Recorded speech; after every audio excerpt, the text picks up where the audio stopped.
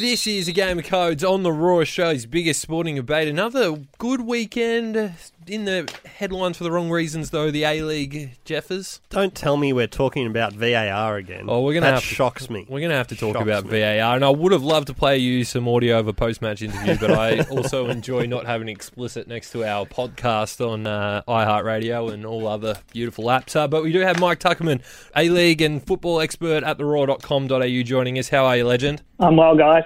Let's jump into it, mate. How did VAR get the Fenton penalty wrong? Oh, look, I think the Phoenix were extremely hard done by.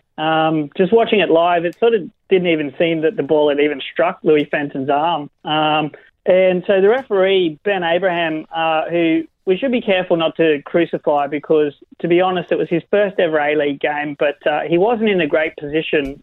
He seemed to be behind the play. And just watching it live on TV, it certainly seemed that the ball didn't actually strike Fenton's arm. And if it did, it was really an inconsequential movement. But I heard from FFA's explanation after the game was that Fenton had made his body unnaturally large, and that's why the decision went against them. But it certainly looked like a decision that the VAR should have overturned. It looked very much like a clear and obvious error. Did it even hit his arm? I'm not sure that that we're all agreed on that. It looked an awful lot like it came straight off his chest and into touch. I felt like it hit his arm.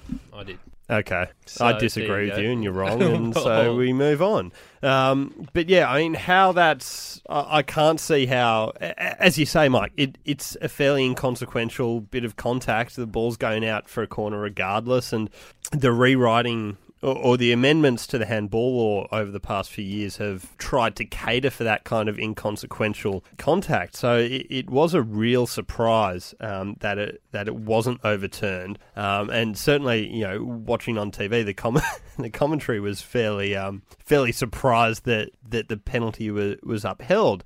And I suppose it begs the question, what is this, a third year of VAR? It's a bit frustrating, or it's very frustrating, really, that we're still talking about it and that it's still such a major point of contention, not just for A-League fans, but now, it's obviously been adopted in the Premier League as well, with the same kind of controversies over there, and you have to start to wonder, is the VAR procedure actually working, and is it even worthwhile? Yeah, look, I'd add to that too. There's a bit of an issue, probably not one that we think a lot about in Australia, but I'd also point out the fact that Wellington Phoenix, in particular in the A-League, seem to be on the receiving end of these sorts of refereeing decisions all the time. And if we look at the A-League ladder at the moment, they're stone cold motherless last, but they shouldn't be. And they've really been dudded by a couple of decisions so far this season. And I'm fairly sure that David Dome,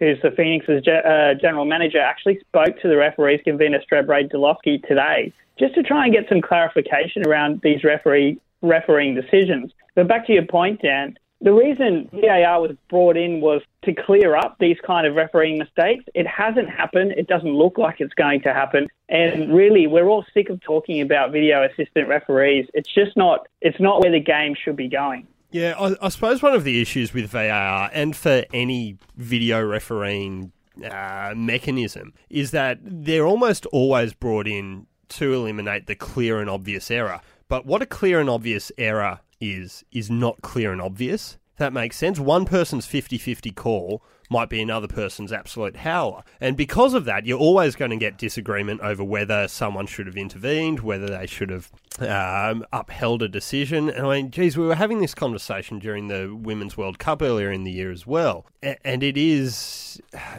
I wonder whether football fans have got to the stage where they would criticise referees less if there wasn't a video mechanism in place, and perhaps allow a degree of human error to creep into refereeing, just because they've seen what a farce VAR has become, really. And it has taken a lot of the spontaneity and the joy out of football, which is not what anyone wants. With 35 seconds on the clock, I want you both to enter this.